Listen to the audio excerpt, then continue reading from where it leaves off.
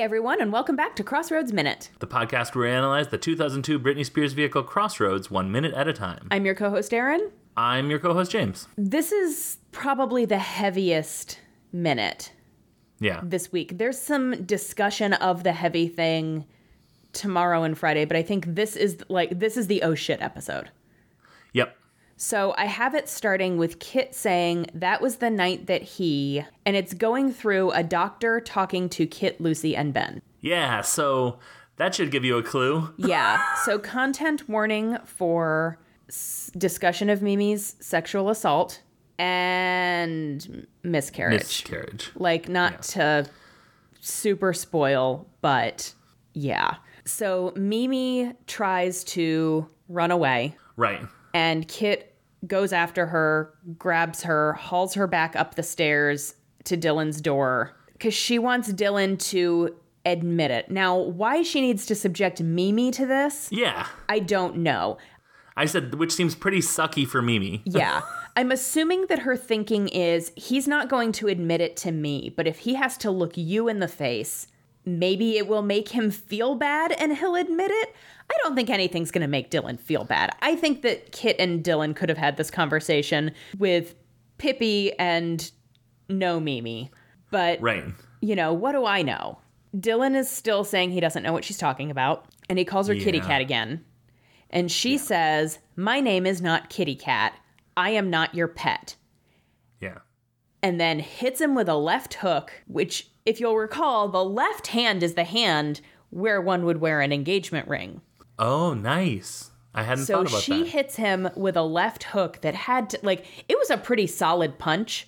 Yeah. But also probably cut his face up pretty good. Good.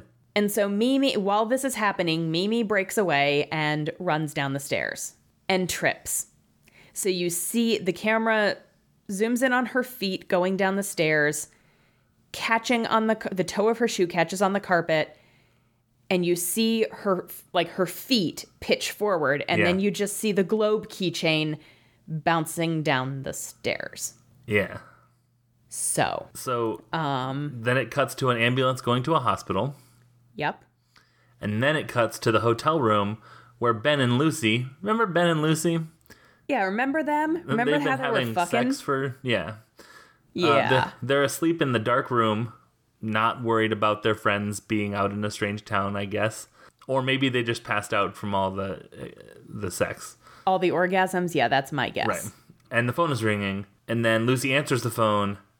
Groggily, instead of both of them being startled awake and yelling, "Oh my God, what?" When a very loud landline phone starts ringing. I mean, it's like the old, early 2000s, it's not a cordless with a digital ring. No, it's like a bring. There are pieces of metal in the phone that are hitting each other. Yes. But she very groggily, she lets it ring twice before she rouses herself enough to answer and say, "Hello?" Right. Just so out of it. Yeah. And Ben is just dead to the world, completely asleep. Doesn't register the phone ringing at all. Right. Yeah. And then it cuts to a doctor talking to them. Yeah. The doctor was an uncredited person. It said there's a credit for attending, and it's by this person uncredited. And I started to take the note, but he was only in this and one other thing also uncredited. So I was like, all right, I'm good. So yeah, I didn't take that note. Did it give a name for him? It did have his name. I did not write down I did not retain the written down part of his name past that. But, past erasing all the information I had. Just because this is kind of a short episode. Yeah. Right now, I'm going to look up his name. And because I feel a little bit bad for him not getting, his shout out. So uncredited, how would you appear in a movie uncredited? That, I don't know. Because, I know when, attendant? Yeah. Okay, so Rusty Gregoire. Oh, yeah, I remember his name being Gregoire because it sounds, really cool. There's also a paramedic who was uncredited. Right. I'm assuming it's the person that was driving the ambulance. that I think saw in like the windshield, like from way back. That person's name is Carl Conti. All right, so yeah, I mean, like, I know that like when Brad Pitt makes a cameo in whatever, and he's like, "I'm good. You don't have to pay me. It was fun. I'm just here to, to appear in this Reese Witherspoon movie." Yeah.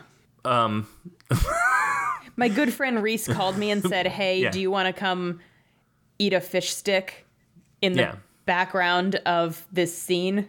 Right. When there's trouble, you help RW is what Brad Pitt's motto is.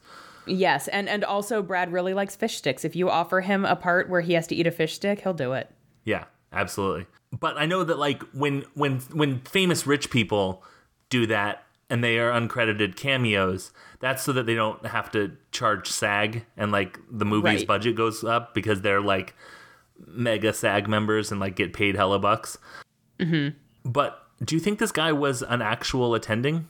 Like, they were like, "Hey, we need to use this hallway of the hospital. Hey, doctor, can you come look like you're delivering some bad news?" Yeah, "Hey, Rusty, you want to be in a movie?" Surely not, right? I don't know. I don't know. My guess would be that because he didn't have any lines, he was like a random extra. Right. But because he appeared by himself on screen, they IMDb credited him. I mean, like, I guess he's not in the credits. Yeah, because like if you're in a crowd scene, you as an extra, you don't get credited. I bet he added himself. Oh, that's possible. I just remembered where the source of this is. I bet Rusty Gregoire or someone related to him, maybe his agent or whatever, added him to the IMDb for Crossroads because he was in that. Why would they list him as attendant instead of doctor or surgeon or attending or physician or any other word that implies in the script? Maybe it says an attendant delivers the bad news. I don't know. I don't think of attendant as being something that you call a doctor or nurse or whatever. I would think attending. Oh, and it does say like attendant? It says attendant. But I would like if the script said an attending physician delivers the bad news. Yeah.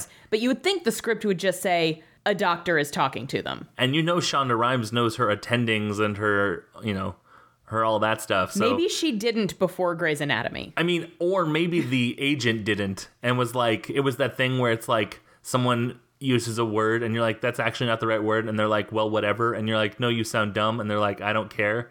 And you're like, and Rusty's like, no, but I was listed as, Dr. Robert Fitzgerald. Like, that's what I had a name in the script and everything. I was Mark Gray. What? What? The Crossroads exists in the Grey's Anatomy multiverse. Yeah, they actually medevaced Mimi up to Seattle Grace Hospital. Yeah. If you look really hard, you can see Sandra Oh in the background of this scene. Yeah. And if you see her, be like, oh. Mm-hmm. So that's all I have. Yeah, that's all I have. I mean, this was... It's basically a bunch of montage shots about like there wasn't... a really horrifying event. Yeah. So tomorrow we're going to talk to Mimi about it, I guess. So be prepared for that.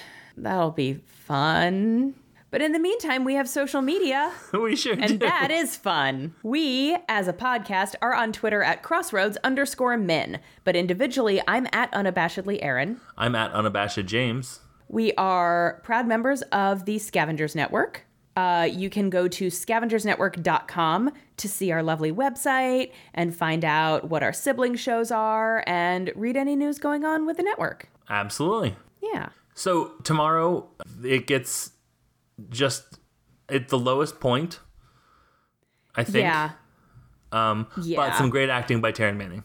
Yeah, I will say them talking to Mimi isn't quite as much of a gut punch for me as the moment when you see her trip and go and she drops the world. Yeah.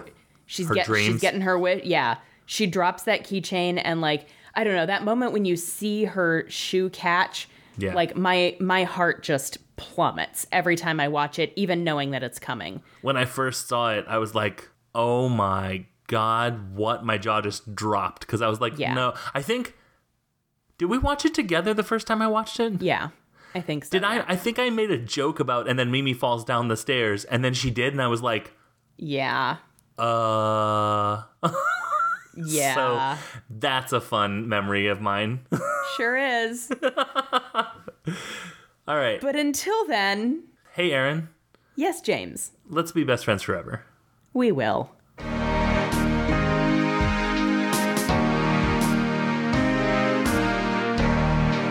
The Scavengers Network. Creator-driven. Community-focused. Treasured content.